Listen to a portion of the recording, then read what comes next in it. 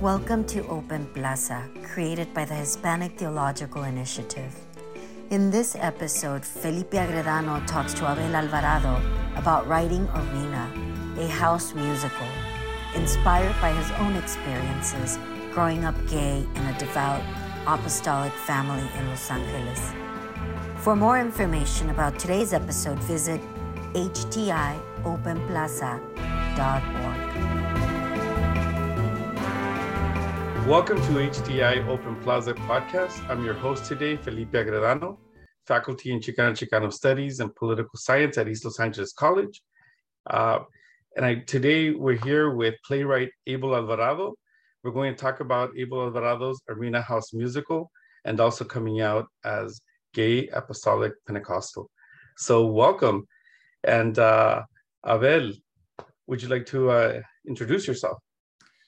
Hi, everybody. My name is Abel Alvarado. I am a musical theater book writer and lyricist. I am a professional costume designer and a theatrical producer. And I wrote a new musical titled Arena, a house musical. And I know we're going to get into it a little bit, but just a snippet. It is a story of a young Pentecostal apostolic young man who's a music minister at his parents' church, but he also is a gay Latino man, and those two worlds collide. So why don't we start at how this work is autobiographical? Any background into the making Arena House musical? What is your story, and what is the story of the production, but also your life experience coming to this point? I guess I could start like David Copperfield and say I was born into it. I was born into this life. But specifically, this musical was basically as an art form was about 5 years in the making, but as the loosely autobiographical parts in the show were my lifetime and the lifetime and journey of many other people that I knew and know. The premise of the story is, that this character, Lucio Torres, his unwavering want is that, he wants to be accepted. He wants his parents, who are the pastors at his church, to accept him. He wants, the church to accept him. He wants the world to accept him as who he is. But what he discovers is that he does want acceptance, but the acceptance he really wants is accepting himself, accepting who he is, and going through life's journey, being that. And that is what he learns throughout the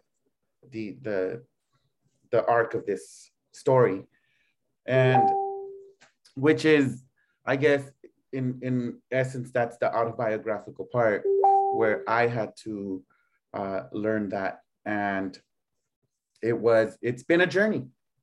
It's been a journey. I've been out for over 25 years at this point, having grown up a third generation apostolic of the faith in Christ Jesus member, baptized into the body at 11 years old by water and by speaking in tongues. I was brought into the fold, and after having been born under the pews, as they say. And from early on, I always had artistic abilities as a musician, as I was very influenced, even though it was discouraged. I was very influenced by popular culture and by the music of popular culture.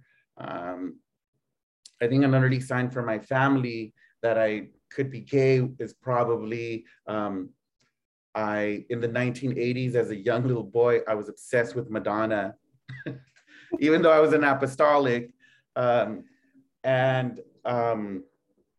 It just, my life in the church evolved into ministry, into the music ministry. It was a natural progression of my life to where I became a choir director of a pretty well-known choir at the time, and was struggling with the internal struggle of feeling like a liar because I knew I was gay. So Abel, tell us how one grows up apostolic, gay, Pentecostal, with artistic abilities and motivations by Madonna. How do you blend all of these identities, all these experiences? Well, fortunately, the particular churches I grew up in were not so staunch and conservative, meaning by liberal standards, yes, they were conservative. Women wore dresses and skirts. You know, we didn't wear shorts. We didn't wear quote unquote revealing clothing. At least, you know, a lot of these things are applied to the women, of course.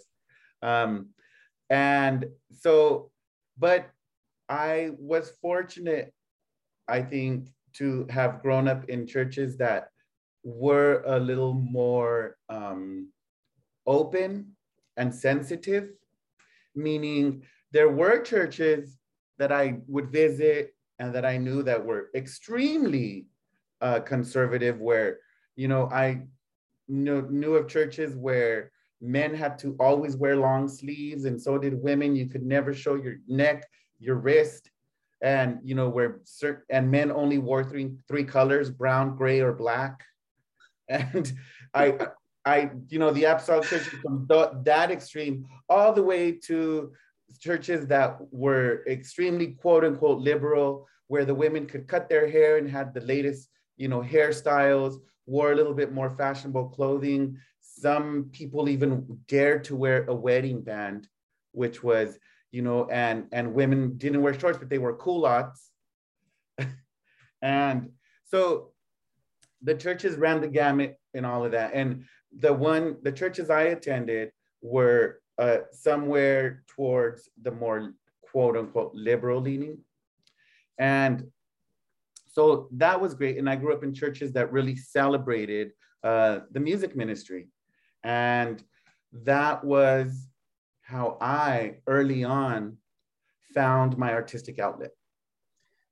So you found an outlet, you found your voice, you found a way to develop your artistry within the music, within the confines of a Pentecostal apostolic experience.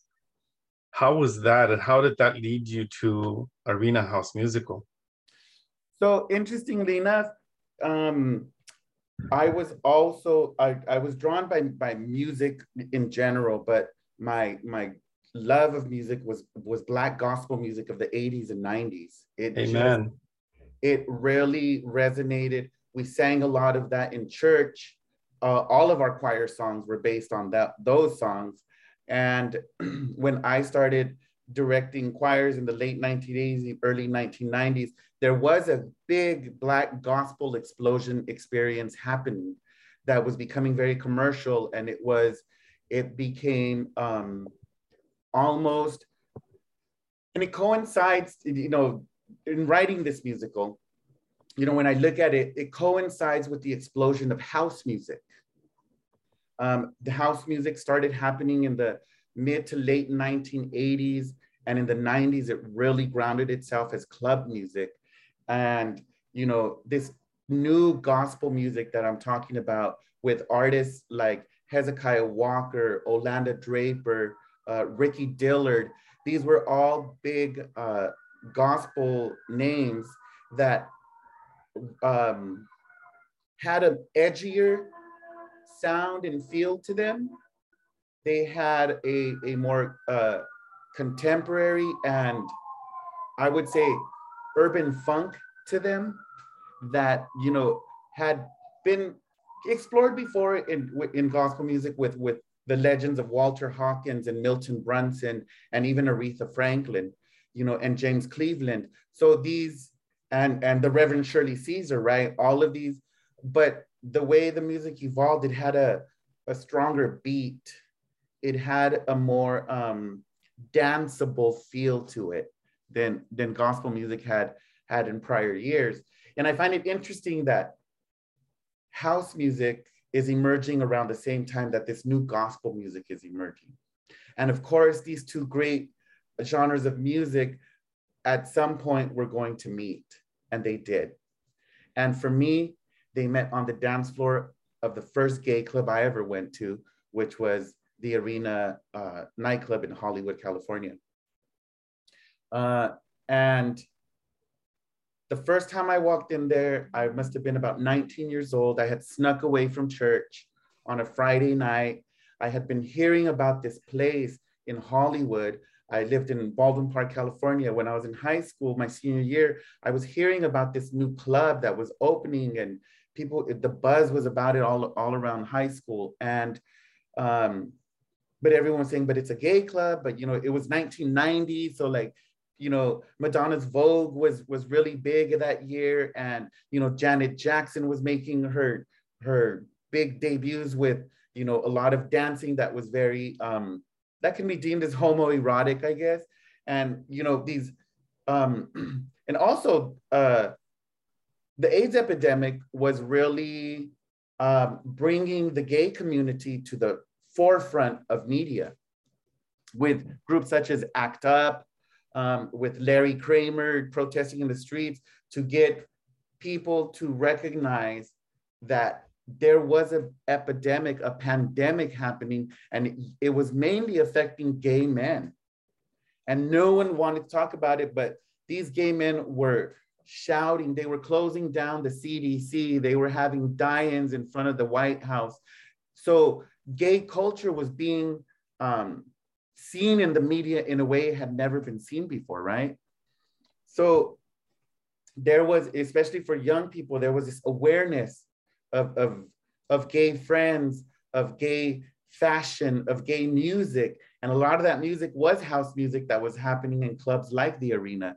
So when I finally made my track, the 25-mile track from Baldwin Park, California, to San Gabriel Valley, all the way to Hollywood, California, down the 101 freeway, and walked into that place for the first time, I remember the first experience that I had was, this is a spiritual experience as valid and as tangible as a spiritual experience that I have felt on the altar at church during worship and praise. And what tied them both together was the music.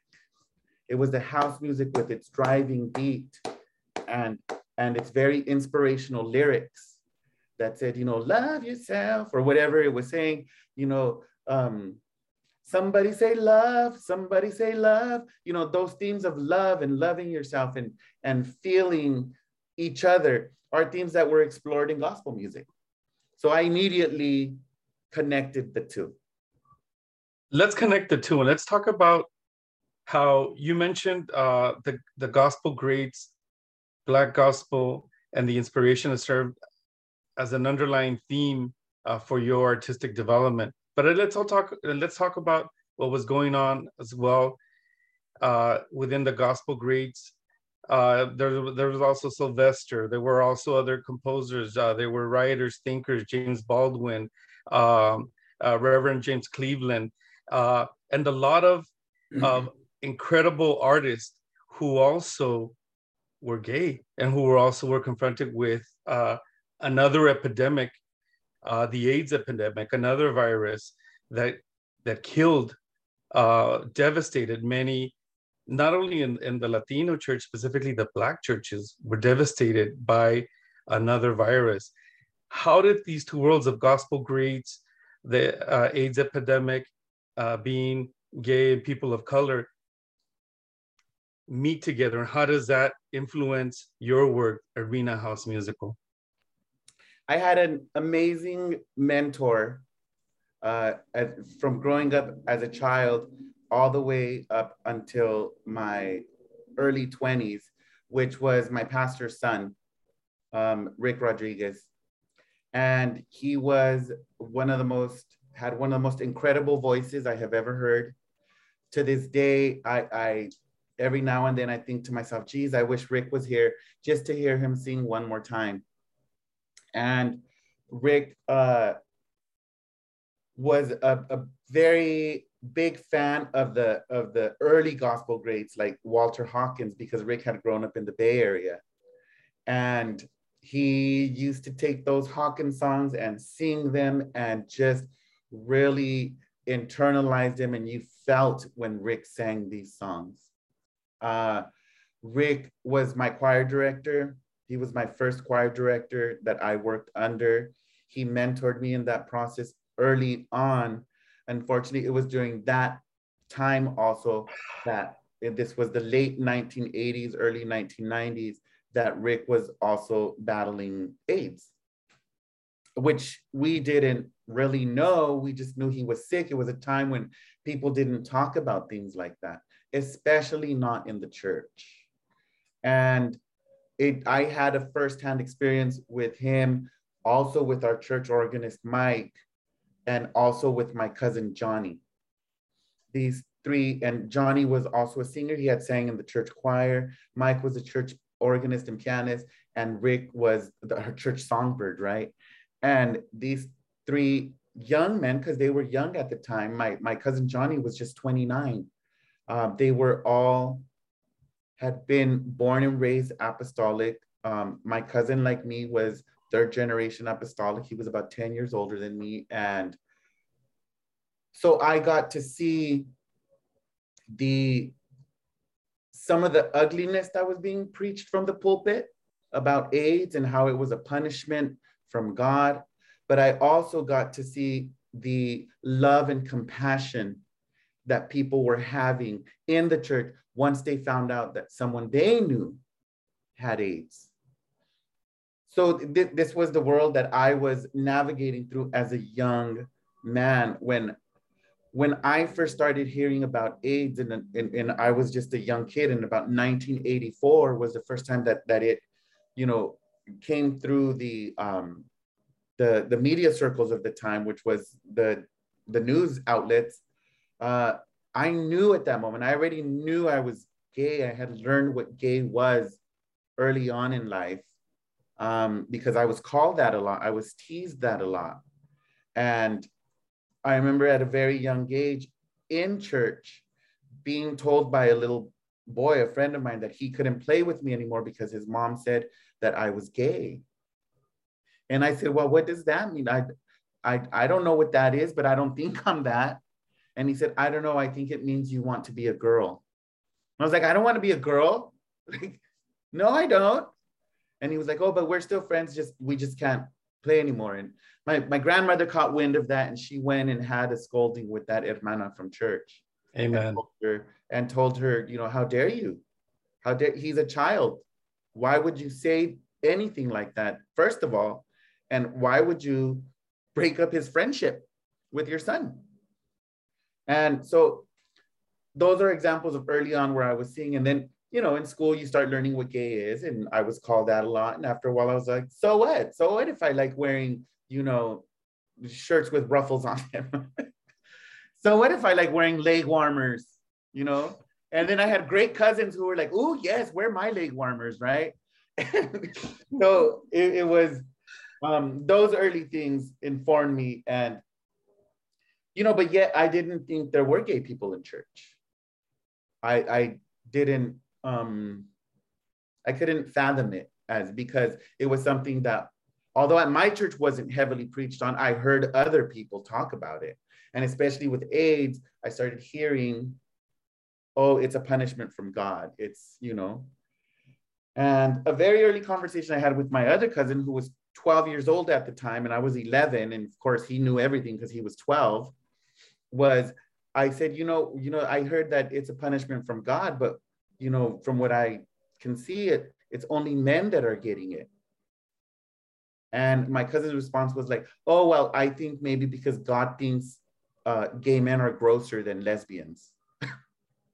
And that's when I was like, okay, I am gay because I like boys in the way that you like girls, but I don't see God thinking that that's gross in any kind of way in my young mind.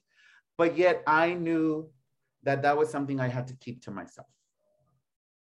And because no one's, was saying, oh, I'm gay, and there was a great response to it.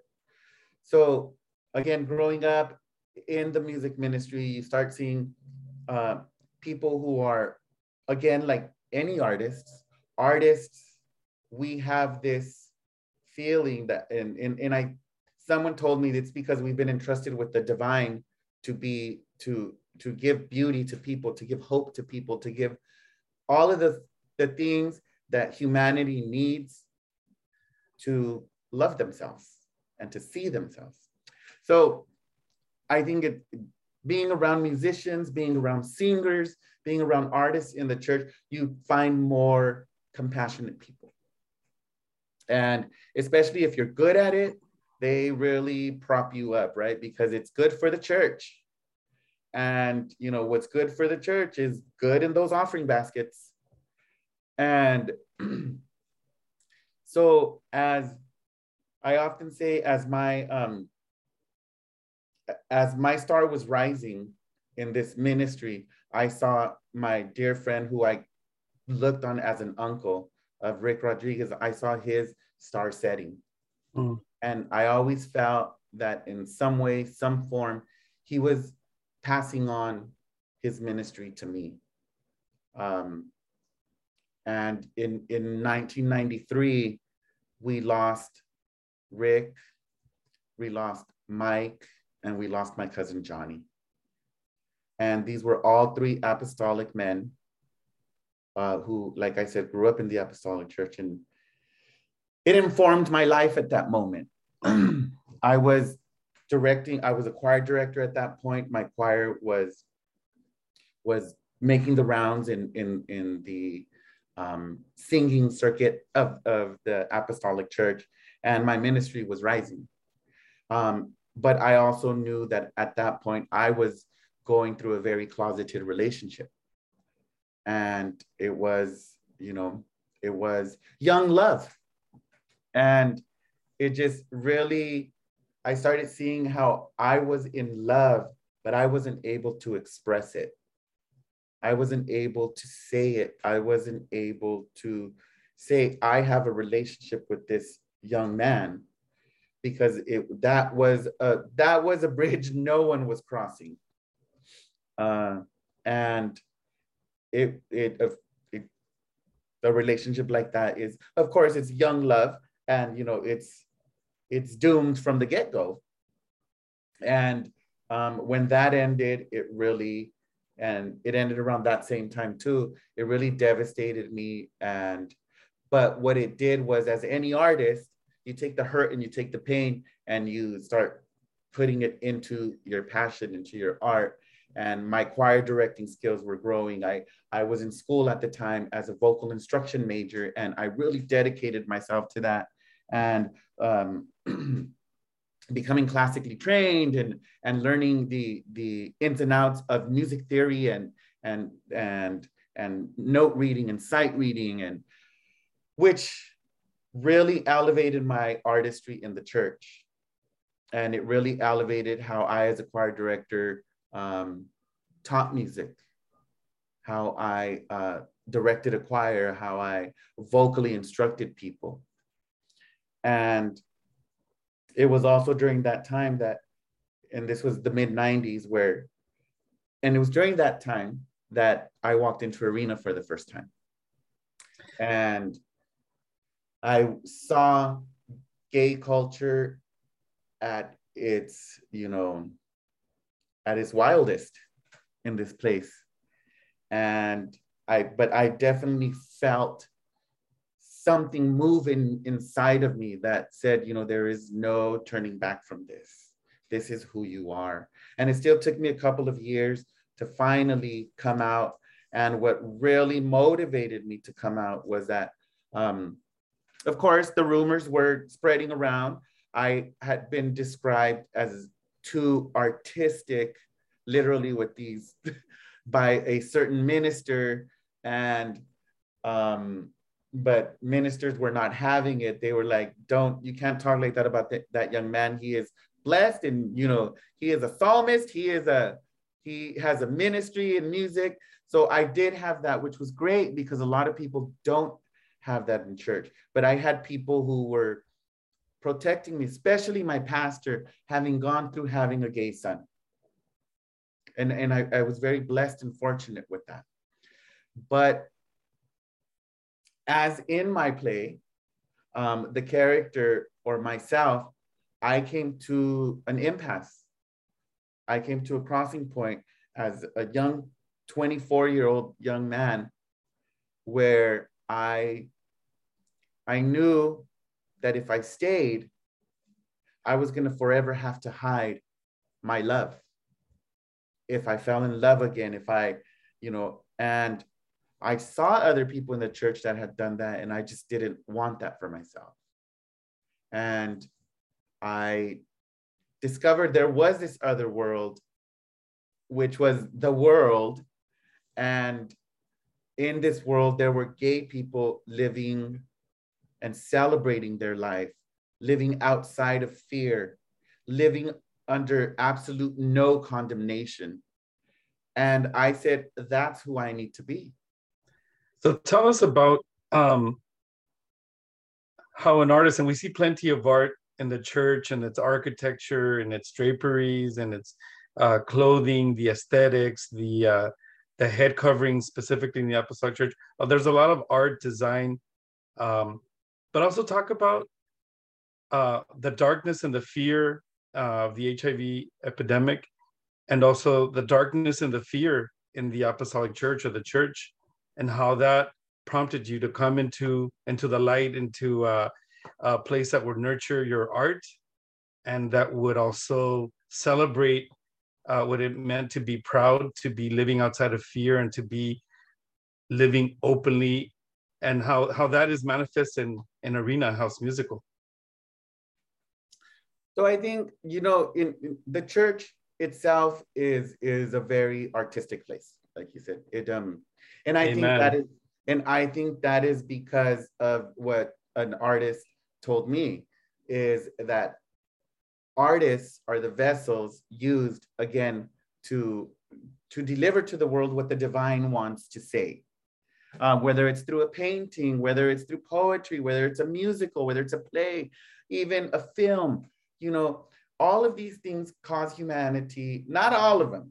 I mean, some of them, I don't know but even still, if you can take WAP by these young artists, Wet and Women, right?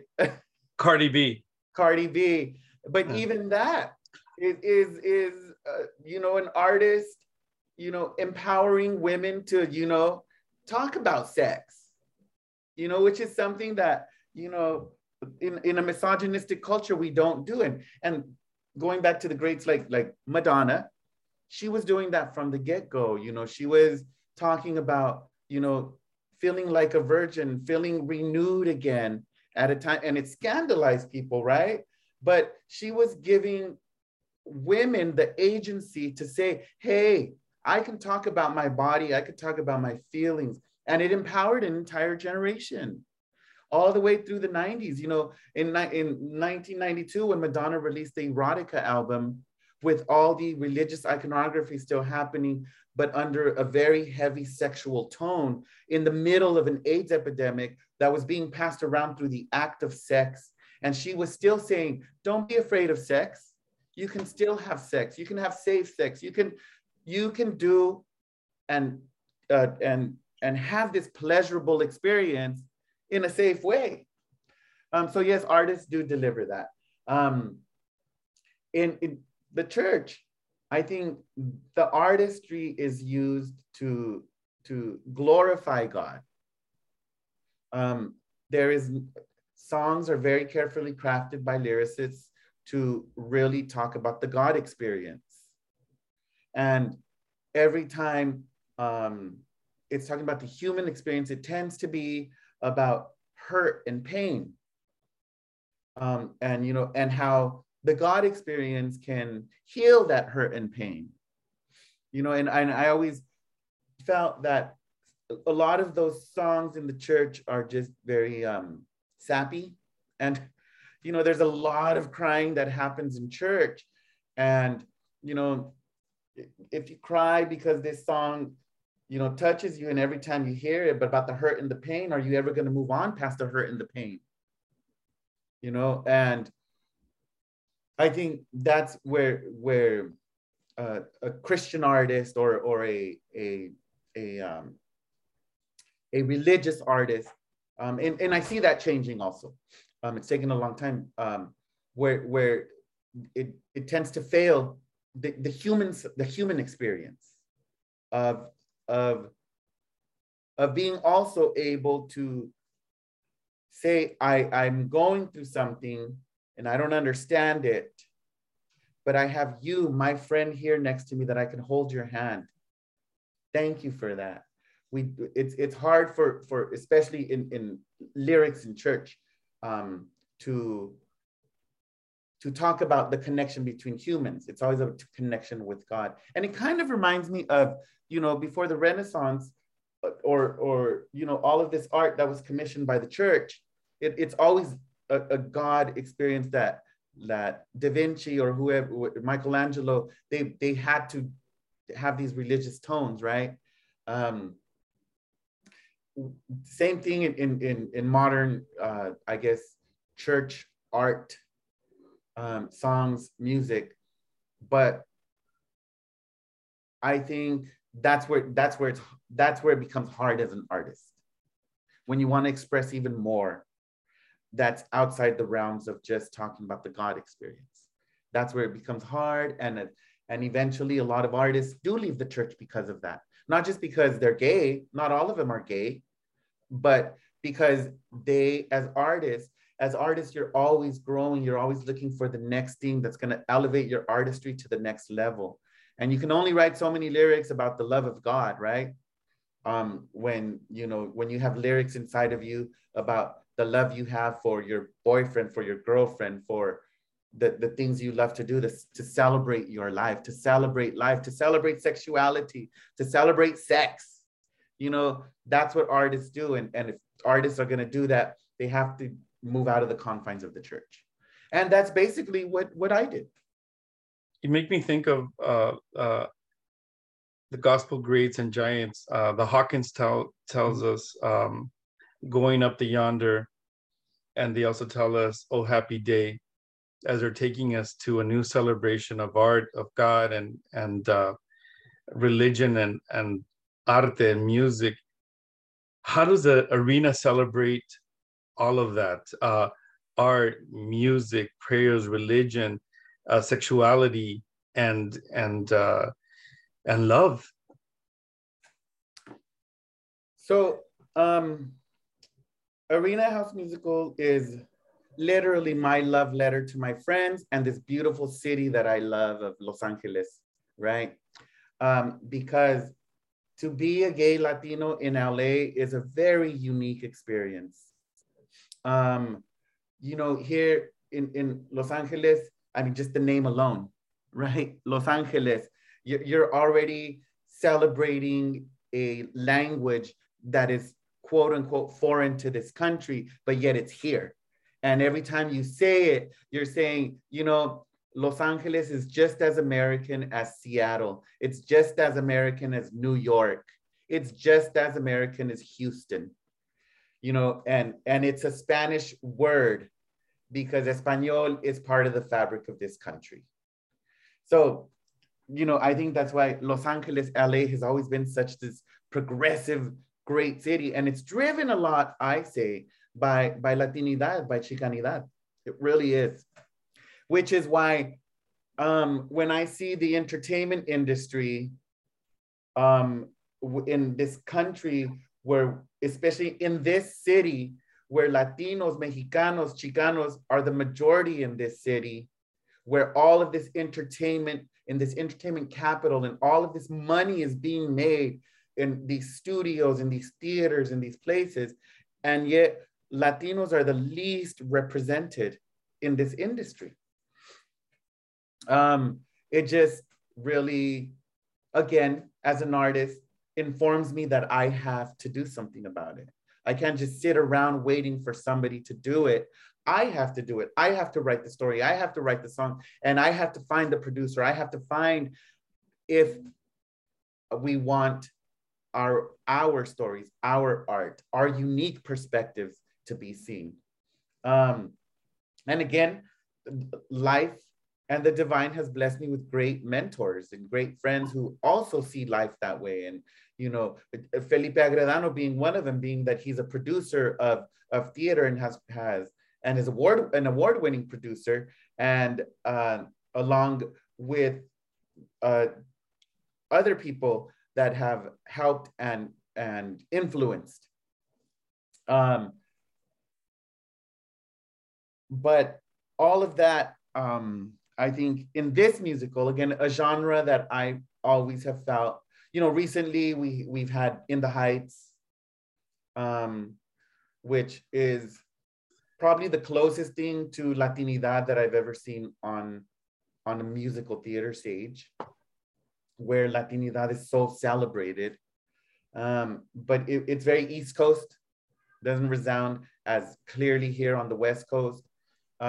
So in writing Arena House Musical, I was telling the story of what it's like to grow up in this city, what it's like to have legendary places like Circus Disco, which opened in 1974, and Arena in 1990, that really informed generations of people of what gayness is, of what gay Latinos, who we are, in big, great ways.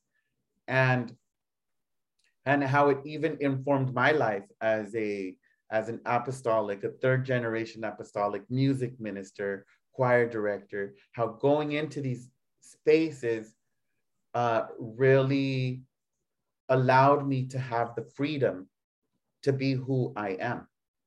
Because the freedom that I felt within those walls, within those confines, when I would walk in there, and, you know, we would have a full lived experiences at Arena, where we would walk in, fall in love, make out, break up, all in the span of 5 hours, because we had to get it all out because we couldn't come back until next week. But after a while, those experiences did start influencing me, how I navigated through the world outside of the walls of that club, the people that I met, the rising stars that I saw, the people who were living out their true selves on the streets of LA, on the streets of East LA, on the streets of the San Gabriel Valley. And it started influencing my life. It started giving me that, if you will, spiritual feeding to be who I am, to live in my true authentic self, to not have shame about it. You know, I hear people say, oh, wow, why do you need gay pride? And I say, well, it's not really that I have gay pride. It's just that I have no gay shame. I no longer live under that cloak of condemnation, you know, to speak Amen. in a more religious tone. You know, that is not a cross that I bear, because being gay is not a cross. It's not a thorn in my side. It is who I am. And I am divinely created to be this person. Amen. Preach. So it's those things that drove me to tell this story about Arena and people that I met. And of course, you know, everything put on stage or in a film, if it's not a documentary, it's stylized, it's fictionalized, it's enhanced, it's, you know, to create better drama. But there's a lot of me in that story. There's a lot of Felipe in that story. There's a lot of other people that I knew who are no longer with us in that story. In that story, I know you celebrate the city of Los Angeles in that building as Arena, and I'm glad you're talking about the spiritual sustenance and the building of pride, or doing away with the shame. And I want to point out that also Arena was a place that drew people that would come from faraway places, San Diego, Phoenix, Fresno, Bakersfield, a lot of Latinos that would come and find Latinas, Latinx, that would come and find a a house, a spiritual sustenance and they would come and celebrate who they were, Latinidad, Chicanismo we were talking about. It was a broader experience. It was housed in Los Angeles, but it was broader. Can you talk about who were the folks that would be drawn to Arena and why it's so important in your work to celebrate Arena House Musical? There was a slogan our church had, and I think several churches had it. It was, "A church alive is worth the drive," right? Amen. And so I think that's what made Circus Disco world famous. That's what made Arena world famous and put it on a world stage where people saw it as a beacon of hope, as a place where you could go and celebrate and be celebrated, right? It was a place that had, the people that the world had quote unquote rejected could come there and feel accepted. And as a young gay person coming out, that's just really important because, we live in a heterosexual world. And, I tell people all the time, I think it's great. Yeah, gay places are for everyone, but don't forget they're gay places. Because we, as the gay community, long to be somewhere with our LGBTQ people and who, with no judgment, with no kind of, again, condemnation for who we are. And, if too many straight people start going there, well, then it's just like another straight world that starts being created. And we need those spaces that are like sanctuaries. They are sanctuaries. They feed us. They inform us. They embrace us.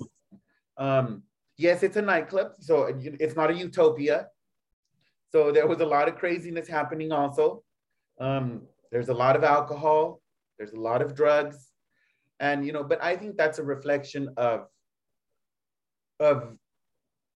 another form of people trying to find healing, trying to come together, trying to find something to make him feel good. Just like when you go to church and, growing up apostolic and the music beat is driving and your hands are raised and you're jumping and shouting and just letting yourself celebrate your love to God and celebrate another day. This is the day that the Lord has made. I will rejoice and be glad in it. And you can go to church and you do that and it fulfills some kind of spiritual need that you might have, but again, like I say, a lot of times, a lot of time is spent crying in church and these tears are just over and over and you feel better for the moment, but then you leave and you have to face the world again and those problems and those tears, are they really solving the problems that need to be solved?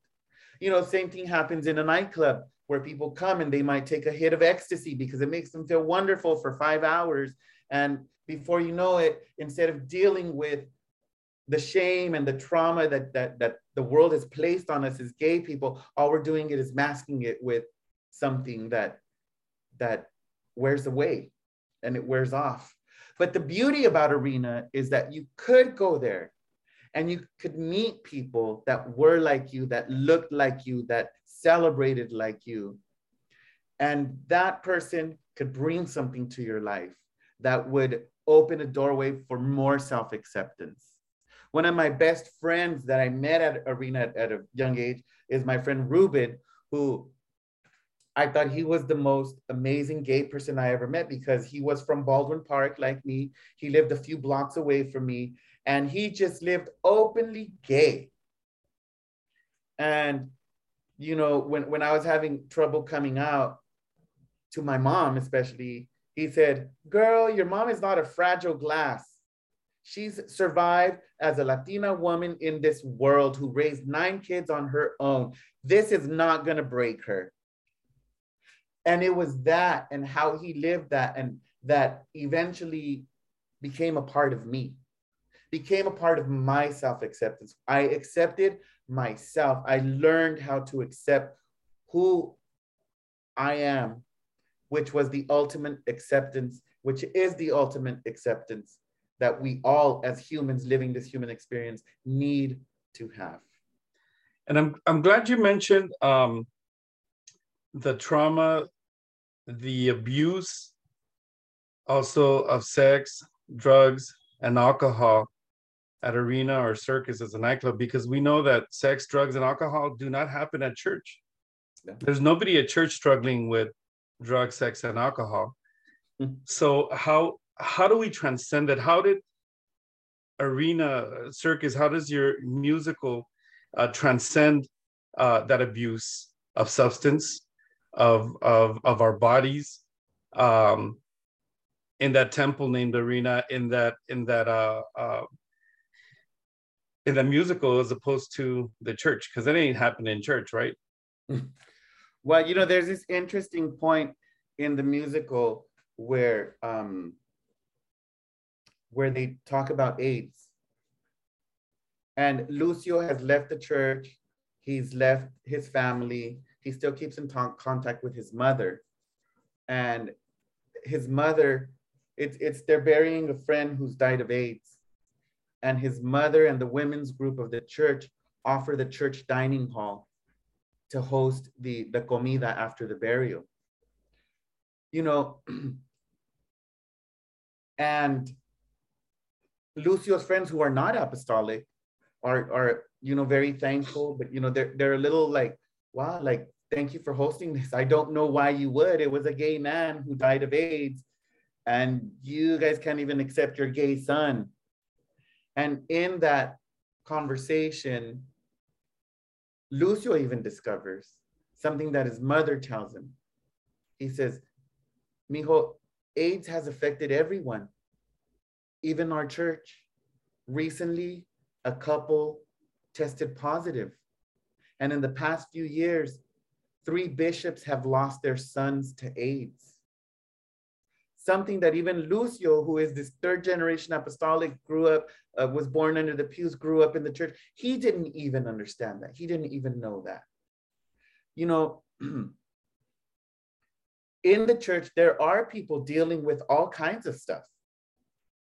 And sometimes the church just becomes a temporary Band-Aid that washes off. Again, those tears that are shed at the altar are just tears left at the altar. Because too often in the church, and I see it changing, the church doesn't know how to deal with divorce. Because in church, you're supposed to be wholesome, and they promote traditional marriage, which is married between a one man and one woman, no divorce. But what happens when the people are getting divorced? You know, in the church, we don't allow gay people, but the choir director that you have up there is obviously gay. But for the purpose of the church, you're letting him minister, but you're not letting him live his life with his partner to their fullness and celebrate that. So, you know, the church is full of a lot of this juxtaposition.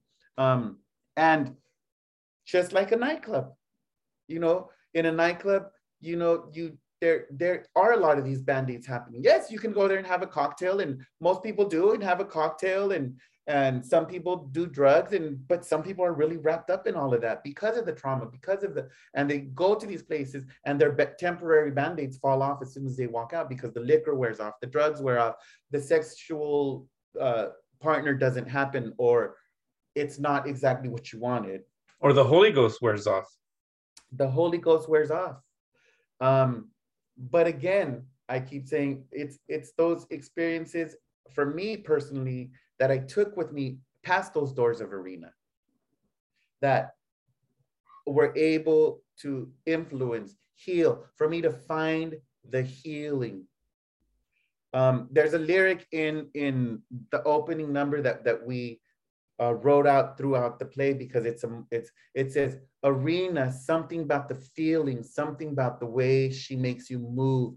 Arena, something about the healing, something about the way she makes you move." It's a very gospel-esque type of lyric, because it was that. It is that. It was a sanctuary for many of us. And many of us were, you know, Arena, the lyric says, something about the feeling, something about the healing, dancing all night long at Arena. I would like for you to share how the pastoral care, the pastoral guidance, the ministerial care was offered and lived at a place like Arena through the drag queens, through the dancers, through the music, through the DJs, and also the pastoral care of this apostolic world, of having that apostolic mother types, those pastors, and looking at a future Pentecostal theological gay ministry, how these folks in the church and how these drag queens and DJs at a place called Arena Musical, how they offer that pastoral guidance based on what you just shared with us about a funeral done in el comedor of the church, where people gather to break bread and have communion there in the comedor. How does that breaking of bread and having communion happen with the drag queens, with the DJs, with the apostolic mothers, towards the future of Pentecostal theology, gay theology? One of the important characters in my play that I wanted to make sure that we celebrated was the DJ Irene, the only female resident DJ ever to play at Circus and Arena. And it was her music ministry that built the house of Arena, basically. And that's why you went to Arena, to hear DJ Irene spin. And this was a mujer, a Chicana, who... A pastora, you know, that she was breaking down the plexiglass ceiling, the strobe light ceiling, right? The disco ball ceiling. Amen. As a woman, as a mujer, Chicana, as a lesbiana. Yes, a Chicana lesbiana in a boys' club. DJs were very male-centered, very, you know, when you hear the names of DJs, it's usually a man. And here was this mujer just forging through, you know, and saying, I will be heard. And we were saying, we hear you. You know, she was putting down the music and we were saying, amen. Hallelujah. Yes, and it was those beats, that music that she chose, that she so carefully crafted during that time, that gave us, again, it's an artist being a vessel for the divine to give us humanity, give us that human experience, give us what we need through an art form to heal, to feel. And that's what DJ Irene did. And she worked her way up to being one of the biggest DJs with a world platform now. One of the most successful DJs of all time. And for a mujer to do that, for a Chicana, a lesbiana to do that is absolutely amazing, because it was showing us, you can do it. You know, it's subliminal, but you know, you're seeing a mujer in a DJ booth, which is something you don't see too often, especially playing to a crowd of 4,000 people. It's absolutely amazing. So even that was informing us. There was the drag queens, you know, one of the drag queens that I memorialize it in the show is Miss Martin, because Miss Martin was everything that the world could deem as unworthy. Miss Martin was over 6 feet tall, about 300 pounds, dark-skinned Samoan boy, adopted by a Mexican family in Boyle Heights and raised in Boyle Heights. You know, and here she was, the hostess at the largest nightclub in Hollywood, California, and just floating around that stage like a feather. An unlikely vessel, huh? Yes, an unlikely vessel, you know, and here she was just giving that art form of drag life in the way that her performance was so visceral that you felt it. Everyone who went and saw Miss Martin felt those 2-3 minutes that she was performing, you know, that the Holy Ghost took over. You felt it. And it, again, it informs you as a young Latino gay man looking at this and saying everything about her says that she should not be doing what she's doing, but she's doing it and she's radiating life. She's radiating energy, and I can feel it, which informs you as a, especially, again, I keep saying, because I'm talking about the play, about my lived experience of us seeing her. It gives us hope. It gives us hope that you can take, and you take that hope with you, and that hope starts becoming a part of you, and that hope starts being ingrained inside of you. And especially at the time when it seemed hopeless against AIDS, against this pandemic, epidemic that people weren't talking about, weren't paying attention to, and you were seeing friends of yours die before the age of 30. But that hope starts resonating in you, and that hope is what eventually leads you to do something and raise your fist and say, you will hear us. You will not discount us. You will not discount me. You will not push me to the side. And if that means that I still want to have a spiritual experience at this church, then I'm going to have a spiritual experience, because you will no longer take hope away from me. Amen.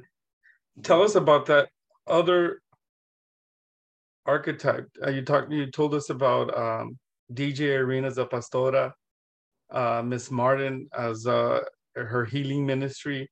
Tell us about that apostolic mother, woman, and your musical. How does the apostolic mother bring us hope and give us hope towards the future of gay apostolic Pentecostal theology? The mothers of the church, as we all know, have been who really, have propelled the church, have, supported the church, have brought the money into the church, and Amen. many times told the men how to spend that money for the church. Well, they build it with tamales, one tamal at a time. One tamal at a time. And Orfa Torres, in my play, she is the pastor's wife, and she's Lucio's mother. And what we're seeing, there's just these little things that I wrote in there where she's doing, her husband's taxes. She's doing his scheduling. She's doing, collecting all the receipts to make sure that they're in compliance with everything. She is a mujer who is holding up the church. And she's also a mujer who wants to hold up her family that is going through this, this moment where her son is coming out, which means that her son has to leave the church because his father has preached that homosexuality is an abomination. And how are they going to turn their eye to that and be hypocrites? And but she still knows that she wants to keep her family unit together. She says in a song that I wrote for her called Love Unconditional, she says, if I have faith, if I have hope, will it all come up empty without love? And that informs her to be the person who says, you're my son, you're my daughter, this is my family, and nothing will ever change it. She literally says, yo soy una leona, a mis hijos no me los toquen. I am a lioness, do not touch my kids. Amen. And she is that person, she is that mother, that type and figure of La Virgen, who is there to embrace everyone, who is there, she's the Madonna, she's the mother of the Christ, right? Who bore the Savior of the world. Of course, she's going to be accepting and loving to all those that would like to come to him, right? Amen. And yes, I specifically wrote Orfa as that but it's something she has to learn, that she's had to learn. Again, her life as an apostolic mujer has informed her, but also her life as a mother, a person who gave birth to life. She is the one And that's why I think mujeres in the church are just so essential, in which a mujer like DJ Irene is so essential because they know, mujeres know love in a way that is just completely unconditional. Yeah. Powerful, very powerful. The role of women, the role of women as healers, nurturers, providers, defenders, fierce advocates. And they are so beautifully portrayed in Arena House Musical.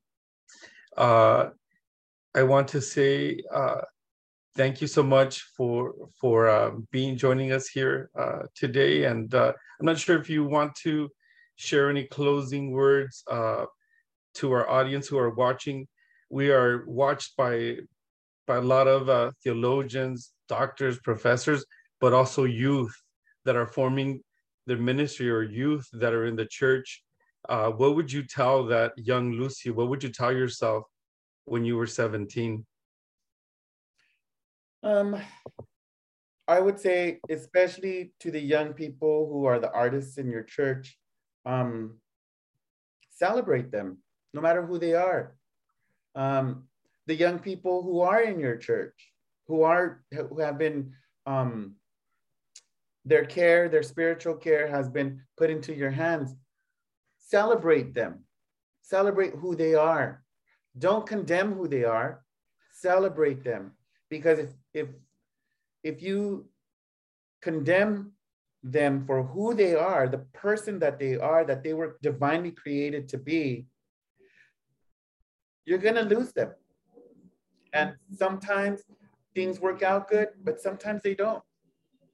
And that's what I would say to young people, in the church who may feel pushed aside, who may feel that the God that they've heard about, the loving God that they've heard about, that God's love stops at their sexuality, at their sexual orientation.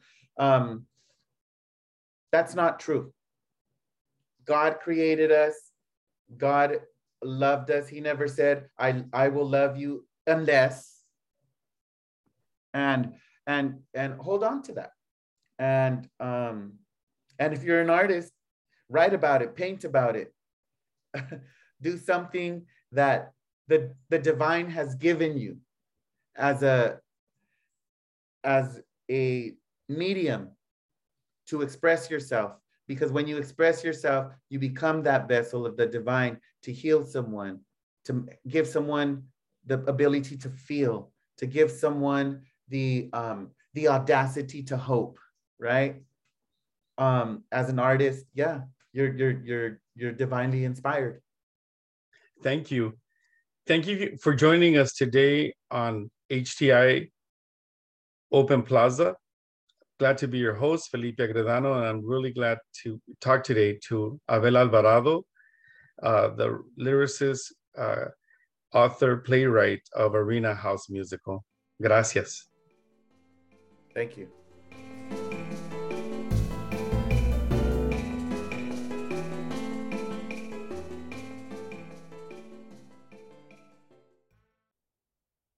This has been an HTI production. For more information, visit us at htiopenplaza.org. The Hispanic Theological Initiative provides Open Plaza as a public service. The views expressed by the guests are their own.